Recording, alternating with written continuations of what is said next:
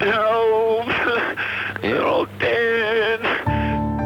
David Cullen Bain, the Dunedin man found guilty of murdering his family, appeared to go into a state of shock on hearing the guilty verdict.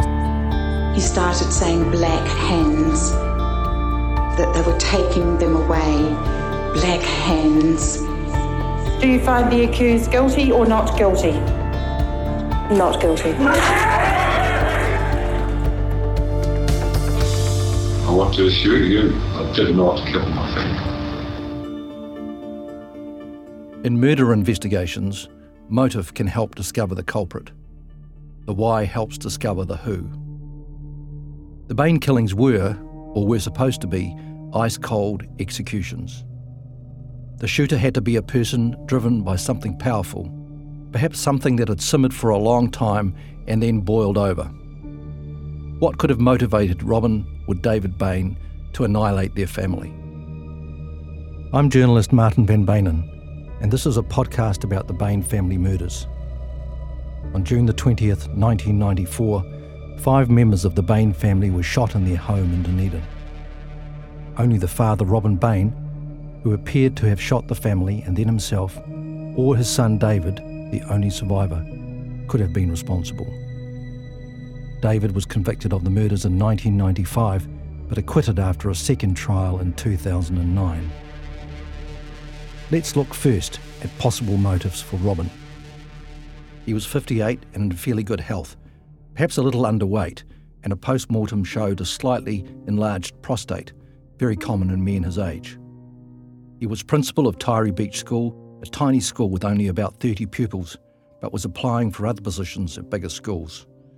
Although he was adored by the children and their parents and very supportive of his staff, he was a shambles when it came to paperwork, and his age was also against him in getting another position. He didn't look particularly well, and some thought he appeared frail and weak. His personal hygiene was by all accounts awful, and his marriage had clearly been in dire trouble for many years. Despite being cast out of the house to a caravan on the section, he still ate with the family when he was at home, and on the Sunday night before his death, he and Margaret were still on good enough terms to watch television together. It's hard to know just how bad his relationship with Margaret was. From Margaret's diary, it's clear she constantly saw the devil in him and was forever finding fault. He seemed to tolerate her odd behaviour and beliefs, sometimes cooperating but usually managing to slide off. He worked long hours and must have been worried about Margaret's mental health and her inability to keep the household running. Robin was proud and fond of his children. Arawa was a star student, had great potential as a teacher and appeared to be socially adept.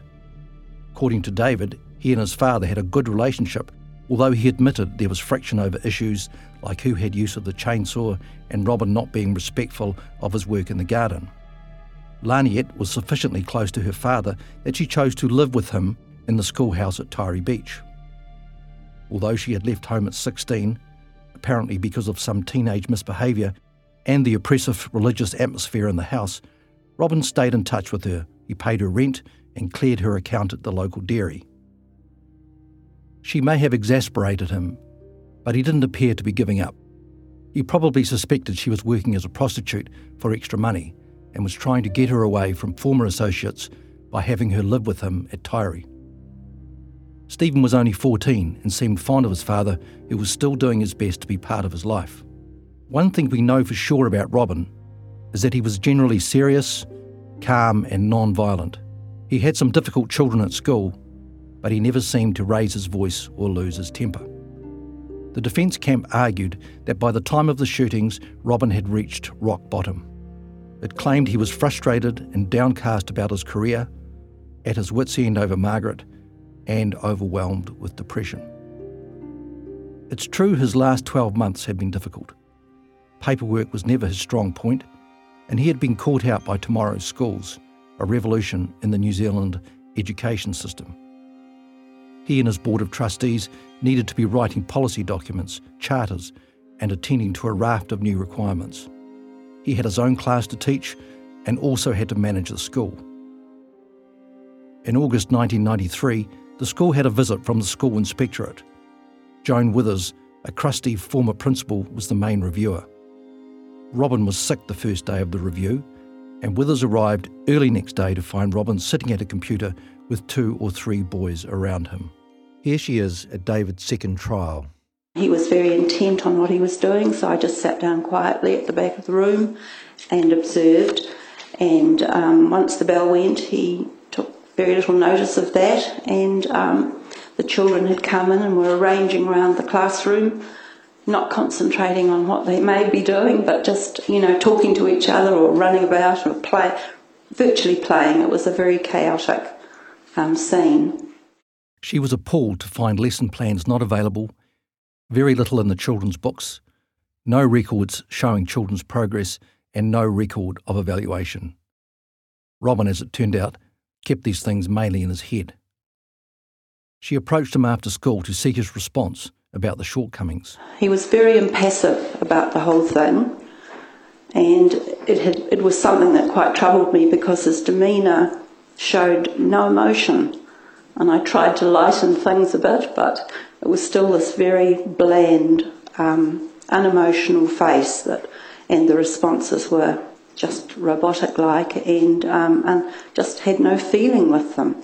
So it was most unusual. I believed him to be the most unusual person I'd ever met in my work, and I described him to my colleague Pat as a walking cadaver because he seemed to be dead behind his eyes. There was just no flicker of light there. Predictably, her report painted a sorry picture of the school with a daunting list of things that needed to be done. It was hard work, but by early 1994, Robin and his board had corrected all but one of the deficiencies, and the school was taken off the inspectorate's watch list. But as the year went on, other principals in the South Otago area felt Robin was deteriorating. The principal of Brighton School, Robin Davidson, who had taught with Robin about 30 years before, thought his colleague seemed to lose confidence near his death. He told David's second trial that Robin, on the occasions he saw him, looked worn out, bedraggled, and in need of a shower. Some thought he was suffering from serious depression. Cyril Wilden, an education psychologist for children with special needs, knew Margaret and Robin from earlier days and had liked Robin's sense of humour. He recalled his last dealings with Robin at David's second trial. My impression was that he had some sort of communication problem because it was difficult to engage him and talk about the issues that I wanted to talk about. So I was concerned about his physical appearance, his demeanour. Some of the things he said just didn't sound right, and I was concerned about the state of the school that I was sort of picking up on. It was rather chaotic and disorganised. I felt that he had some deep-seated emotional problems. My abiding impression was that he was suffering from some sort of reactive depression or situational depression. I was looking to find some way to communicate to him about the stress he was under, and all I can remember is whether he had been to a GP. And I asked him whether he was getting any medical help, and he was quite dismissive and said yes, he was, as far as I can recall. Robin wasn't, in fact, getting any medical help, and Wilden was not trained in detecting or treating depression in adults. Wilden also hadn't seen Robin since October of 1993. We have heard then how Robin seemed to be struggling both with his marriage and his career. But let's now look at what could have been the trigger. The defence said the spark was Laniet dropping a bombshell on her parents on the Sunday night before the shootings. She is supposed to have confronted her father and told her mother that from an early age Robin had molested her. Joe Karam, in a prologue to his book David and Goliath, now read by an actor, suggests it might have gone like this. What Laniet was telling them meant that finally she and her husband had to face up to the disastrous mess their lives were in. Laniet needed help. She had been abused for so long nothing less than professional counselling could make any difference. She was a seriously disturbed young woman, carrying a shame she could no longer deal with. Margaret became angry. She turned on Robin. "You are the devil. I've told you Belial has taken over your soul. Get out of this house." Despair, remorse, self-disgust. He hates himself. A calm comes over him, an overwhelming feeling of hatred. It's their fault. I never wanted to be like this. They made me go like I have. They've done it to me. Laniet had talked about the incest to a number of strangers, but never, it seems, to close friends or people close to the family. For instance, when she was living in Russell Street, she unloaded on the local dairy owner, who was a witness at David's second trial. Laniet came into the store one day crying, very distressed and upset. I asked Laniet if she was all right, what was the matter, and Lani expressed a lot of things about what was going on at home, the relationship with her mother, and that she was having an affair with her father. And how sure are you of saying that she was having an affair with her father? I was completely gobsmacked. I didn't know how to respond. Do you have a clear recollection of that? Very clear. Can you remember the exact words she used in relation to the affair? I'm having an affair with my father. What was your reaction to that? I didn't know how to respond. I didn't say anything. According to the defence, events were coming to a head. Laniet was getting ready to disclose to the family. She met a friend from the Russell Street flat a few days before the murders. The friend, whose name is suppressed, told David's second trial, Did you subsequently meet Laniet only a few days before the deaths? Yes, I did. And where did you meet her? In the Octagon in Dunedin. Right. And do you remember which day it was before the murders? It was Thursday. Thursday before the murders. The Thursday, according to my calendar, would make it the 16th of June. Yes. Right. And how long did you talk with her on that occasion? Half an hour or so. All right. And what in particular did she tell you on that occasion? That she was working in the Cafe Museum, that she'd given up work as a sex worker, and that she was going home that weekend to blow the whistle on her being a sex worker. Right. And anything else was she going to disclose? And that she'd been having an incestuous relationship with her father. And when had she previously told you about that? When we were living in Russell Street together. What did she say about that incestuous relationship? Just that she'd been having sex with her father. Do you know whether that was just a one-off or whether it had been going on for any time? Did she say? She never really specified. But prosecutor Cameron Mander, now a High Court judge, got the witness to highlight a puzzle if Laniet wanted to avoid her father. Were you aware that she went out and stayed with her father and a young man out at Taieri? Not at the time, no. You became aware of that later? Yes, after the murders. Were you surprised about that? I was very surprised. And why were you surprised?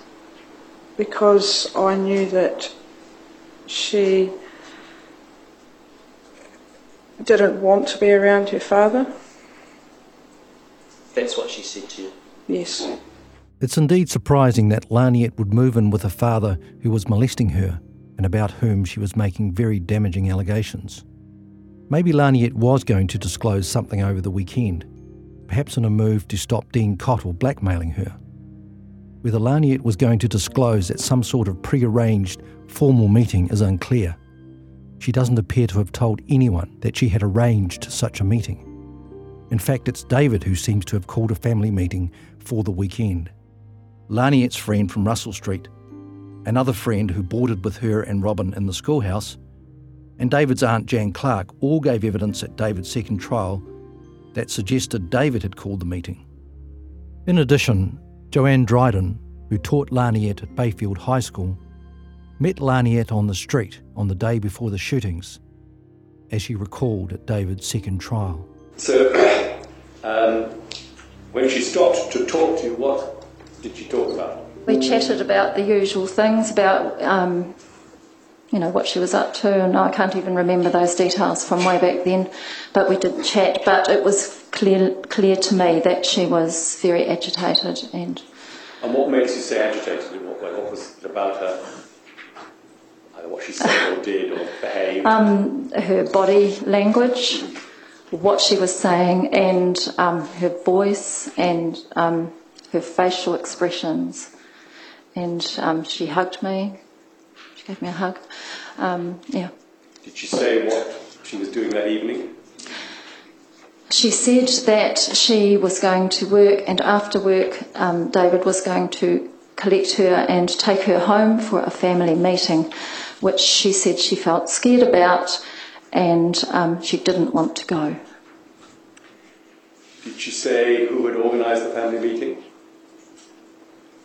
I don't know. Did she say how she'd found out about the family meeting? Who told her about it? I don't remember that. Did she say where he was going to pick her up from? No, she didn't tell me where she was going to where he was picking her up from. Did you know where she was living at that time? She was living in a flat, evidently. Now but whether she told me that or whether I heard, I can't be sure. The specific details I remember are her demeanour, saying that she was going to a meeting, David was picking her up and she had to go. She didn't want to go and she was scared. Did she say why she didn't want to go? No, she didn't. Or did she say what she was scared of or about? She said she was scared of David.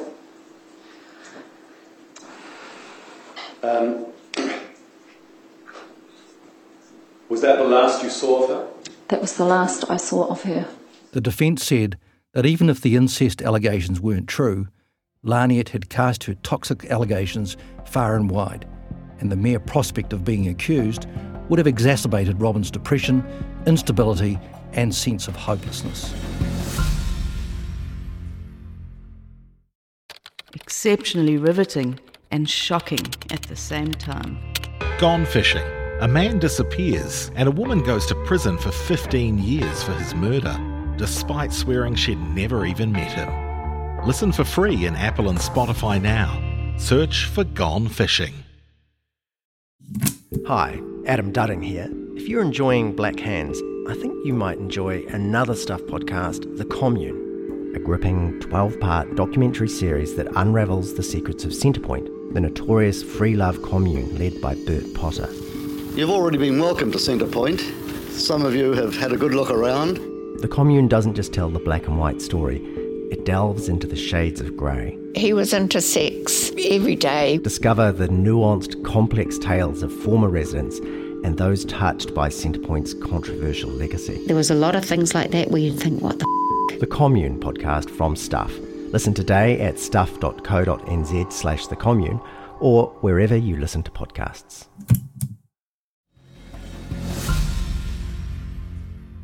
We have all heard about these sad, angry, deranged men who one day, out of the blue, lose the plot and start shooting. But many things about Robin don't fit that scenario. He was a stoic. His favourite song was Old Man River, a song about enduring hardship. He had lived with the ructions in his marriage and Margaret's bizarre beliefs since their time in PNG. The marital breakdown was for Robin a cross he had to bear.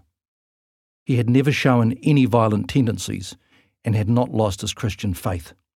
He was still praying, still working, still earning, still proud, still doing things with his children, and still, apparently, interested in life. Another link is also missing.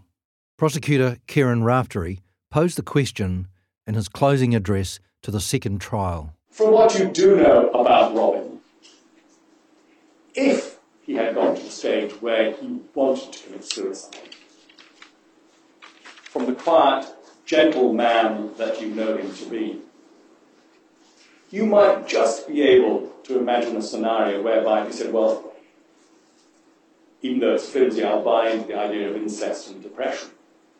He might want to go away quietly and take his own life. But for him to be translated from a suicide into a homicidal maniac. In addition, Robin's doctor had no record of seeing Robin for depression, and David told the police no one in the family was on medication for the illness. No antidepressants were found in the house or in Robin's caravan. The defence scenario that a demented Robin shot the family therefore has a number of problems, but a more obvious hurdle is this. The murders were not the work of a crazed gunman, someone who had suddenly snapped, couldn't sleep, was angry and wanting to kill. The gunman acted more like an assassin than someone who had lost their mind. And one vital person was spared. In his crazed state, why would Robin spare David, the son who had given him grief and challenged his authority and place in the family? So if we look at Robin, he seems a very unlikely killer. If Laniet had accused him in front of her mother on the Sunday night, he might have decided to take his own life. But why kill the rest of the family and not David? Of course, Laniet's allegations may have prompted an entirely irrational response, leading Robin to get up on that Monday morning in 1994 and shoot the family and then himself. If Robin didn't seem to have a killer personality, the same could also be said about David. In many respects, David was a pleasant, kind, normal young man with a bright future. Much has been made of David's nerdiness, but he was in fact a good swimmer, athlete, singer and dancer. One factor the defence could at least rely on was that David had been pronounced sane after the shootings by 2 psychiatrists. The inability of the prosecution to show David had a clear motive, or even that he was the type of person who could kill in a cold-blooded and calculated way, gave the Crown a major headache and delivered the defence camp one of its strongest arguments. As David sat in court in his second trial, a bald, respectful, polite man in a dark suit, the jury must have thought, could this man really be a mass murderer? When David's 37th birthday occurred during the trial, the jury even wanted to send him a birthday card. Prosecutor Kieran Raftery tried valiantly to deal with the problem of David just not seeming the type. In his closing address to the second trial, he said, "Neither Robin nor David are natural-born killers. No one is suggesting that at all. But something went wrong in the house that morning to lead someone to kill. We may never know what it was, what the trigger was for that event. But as long as you know what did happen and who did it, you have answered the questions that you as a jury are asked by the criminal justice system. You are never asked by the criminal justice system, why did it happen? And those questions may go on being debated long after this trial has finished." Of course, nothing really needed to have gone wrong at all. Something had been going wrong for some time, and the shooter may have stewed over a plan for months. But the Crown's struggle with motive meant David's lawyer, Michael Reid QC, could tell the jury in the second trial that there wasn't a tittle of evidence that David was a homicidal maniac. This is Reid in his closing address, and we apologise for the audio quality. You have to be a psychopath to do what the Crown suggests David did. You don't have to be a psychopath to do what Robin did. To do what Robin did requires a final snapping of whatever, and I'll come to that. But remember, on the Sunday afternoon, before these deaths in the early hours of the Monday, Sunday, probably around about 6:50, we don't know, David was happy, jovial. He was at a rehearsal for Oedipus Rex. You've heard the evidence from the person running it, you've heard the evidence of the friends around him. He is a nice man. And a man, as David told Justice Binney in 2012, who was getting on with his own life and somewhat divorced from what was happening in the family. He was just doing his own thing and just having a ball, he told the judge. Very interesting. Sad that so many can be influenced by one little bastard. The Commune. Free love, group therapy, and a guru called Bert. What could possibly go wrong? Listen for free in Apple and Spotify now. Search for The Commune.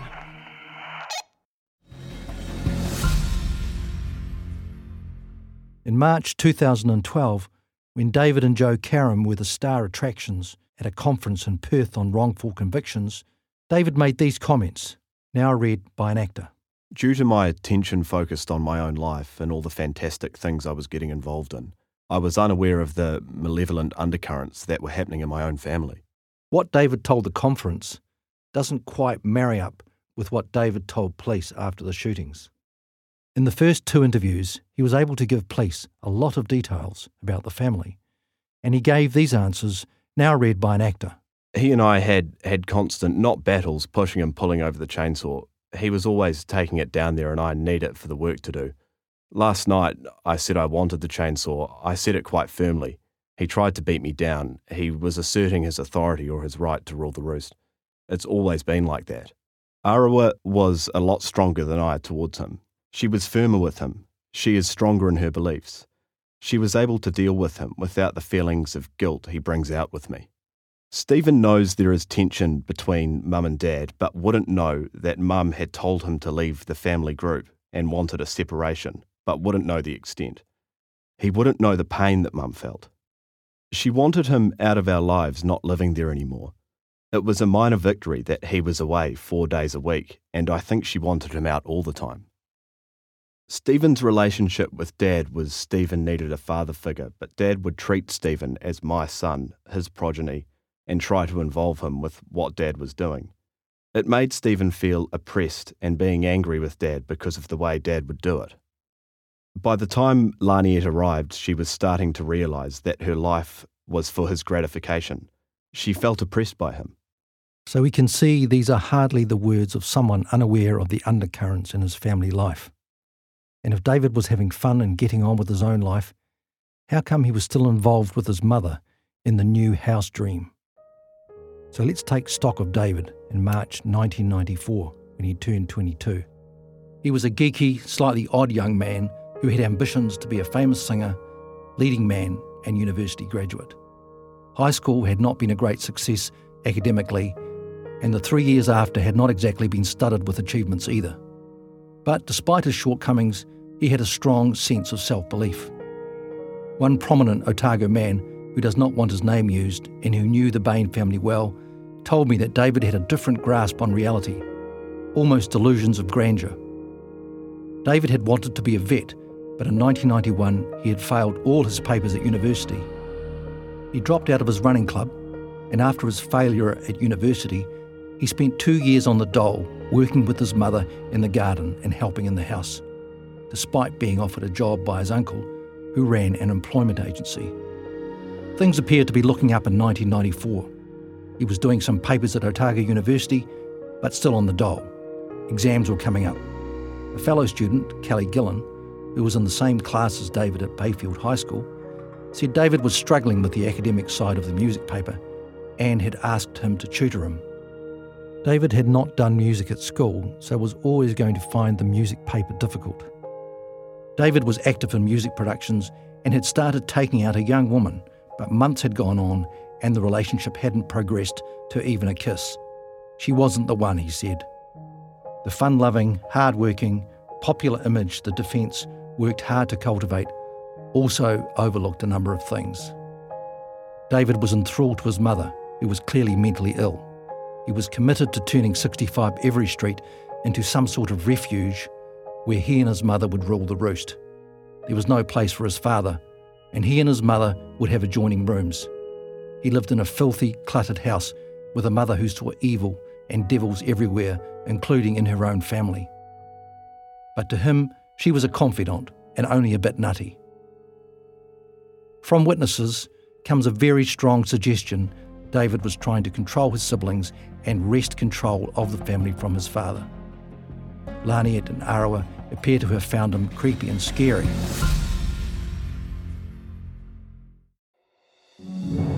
If you don't have time to read the in-depth stories, or you just prefer to listen instead, The Long Read from Stuff is the podcast for you.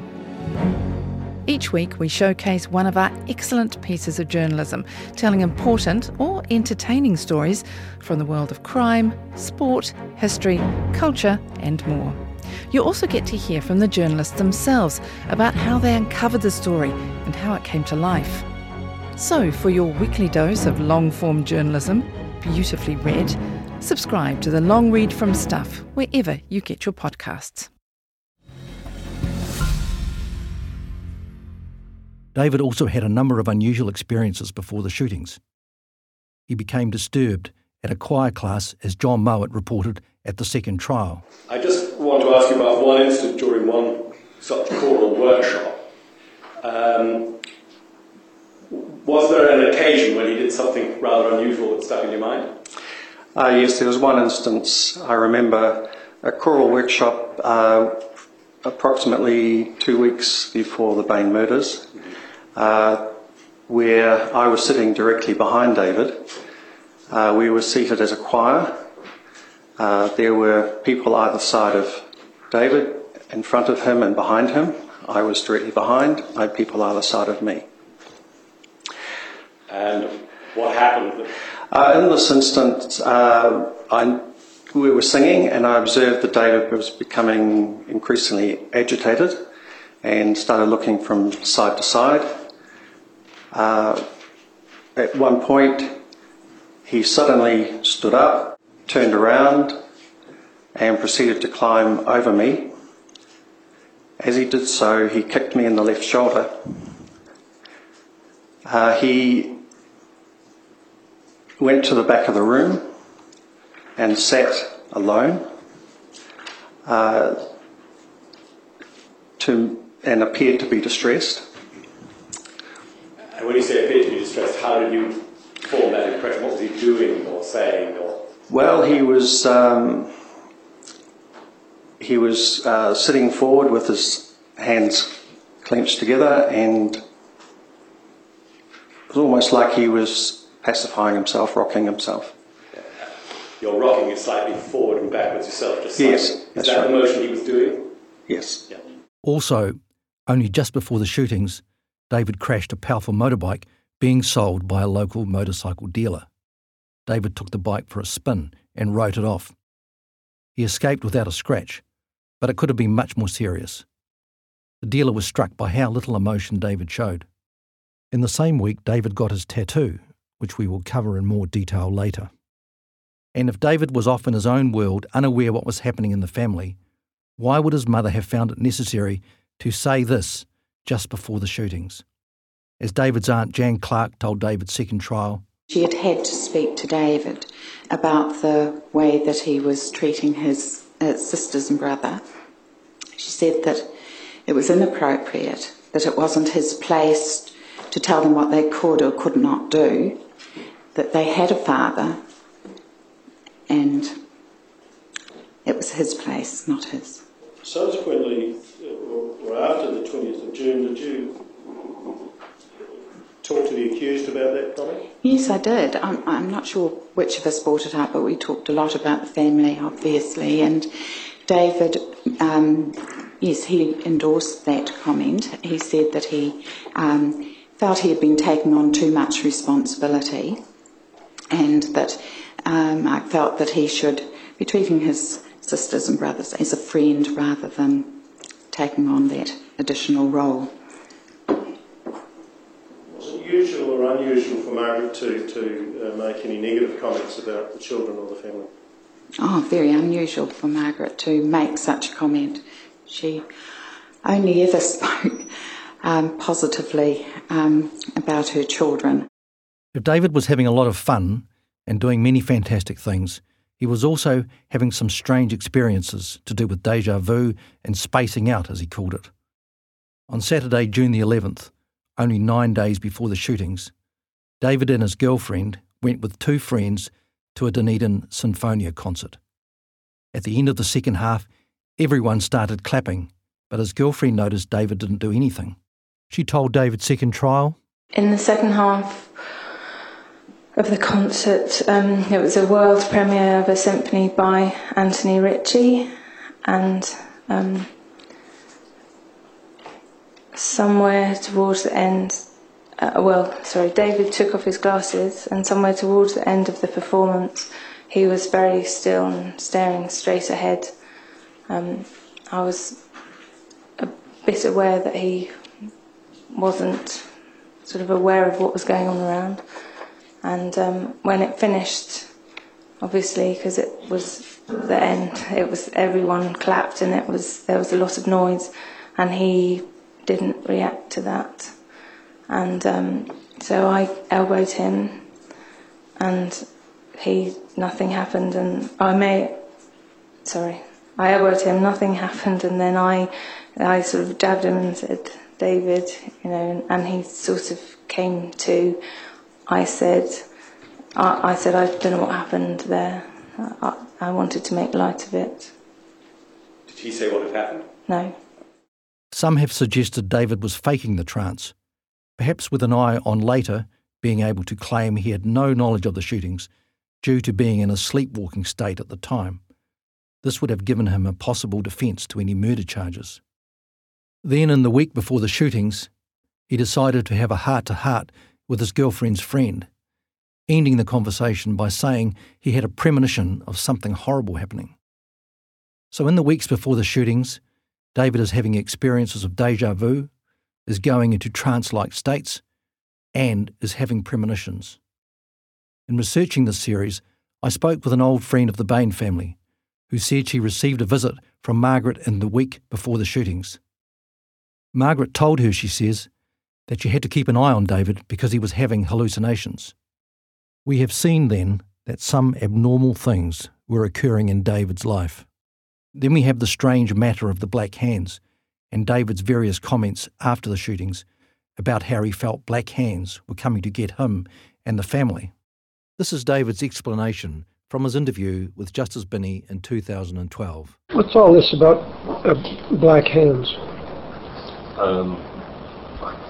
I don't know why I referred to it as Black Hands. The imagery that still comes to mind now, I can only say that the reason I used Black Hands at the time was because that was kind of what it looked like. The imagery that comes to mind now is just essentially fingers of dark, coming in from all 360 degrees over the centre of my vision of my family. So Black Hands really just refers to the notion of darkness closing in rather than... From the outside. Like, tunnel vision. Or, I don't know why I call it Black Hands. The series is beautifully crafted and a compelling listen. A man disappears with no crime scene, no weapon, and no body. How could his longtime friend be arrested and charged with murder? The Trial. Listen for free in Apple and Spotify now. Search for The Trial. This was a family in which the supernatural was very real. Margaret believed in demons and evil spirits, and David said Laniet could see black auras around people. Margaret thought she could feel the devil in Robin, in the house, in food, and sometimes even in David. Nothing suggests David laughed this off as kooky behaviour by his dramatic family. The phrase Black Hands has many connotations to occult practices and goes with such occult terms as sorcery, black magic, and black eyes. It's also worth noting David's demeanour as he related the Black Hands experience to his aunt, as we heard in the last episode. Remember the closed eyes, the weird speech and spitting? Through the Catholic Church, I got in touch with a couple who counsel and exorcise people who think they are possessed by an evil spirit. They didn't want to be named or identified in any way, but the woman said, "We've had plenty of experience of the spitting and the words and the voices change and that sort of thing, yeah. The problem that we have is always distinguishing between demonic possession and mental illness. It's always a big question. And we usually go down the track of the mental illness, get people to have medical checkups and things before we consider the demonic side, because you have to be sensible in this whole area. Black Hands could also be a reference to the black hands David would get when delivering newspapers. The ink would rub off and cover the skin. None of this shows David as the killer of his family, any more than Robin's difficult circumstances at the time of the murders prove he was the shooter. But the material does show, in my view, that David has tried to sell us a fiction. The fiction that he had a normal, loving and somewhat distant relationship with his family, when in truth at the time of the shootings, the relationships had quite another aspect. You can't blame David for wanting to emphasise the positive aspects of his life, but he goes much further than gilding the lily. The facts are that around the time of the shootings, his younger sister was a prostitute, his brother Stephen was in trouble with the police, his mother was a toxic influence, his father was paralysed and floundering, and his home was a shambles. Strangely, these facts don't seem to register in David's picture of his family. When he talked about his family at his first trial in 1995, he spoke about the family as though it was virtually perfect. Even in 2012, when he spoke to the Innocence Conference in Perth, he stuck to the picture of a wonderful and close family.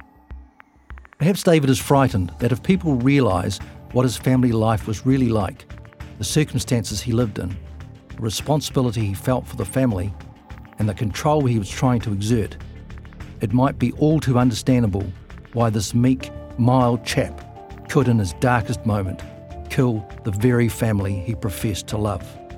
If David was the killer, there are endless possibilities why he would want to shoot his family. Unfortunately, speculation leads to a dead end. An analysis of possible motives fails to exclude either Robin or David. That takes us back to the hard evidence. In the next episode, we'll look at the main physical clues in the case and where they lead us. I'm Martin Ben Bainan. Thank you for listening.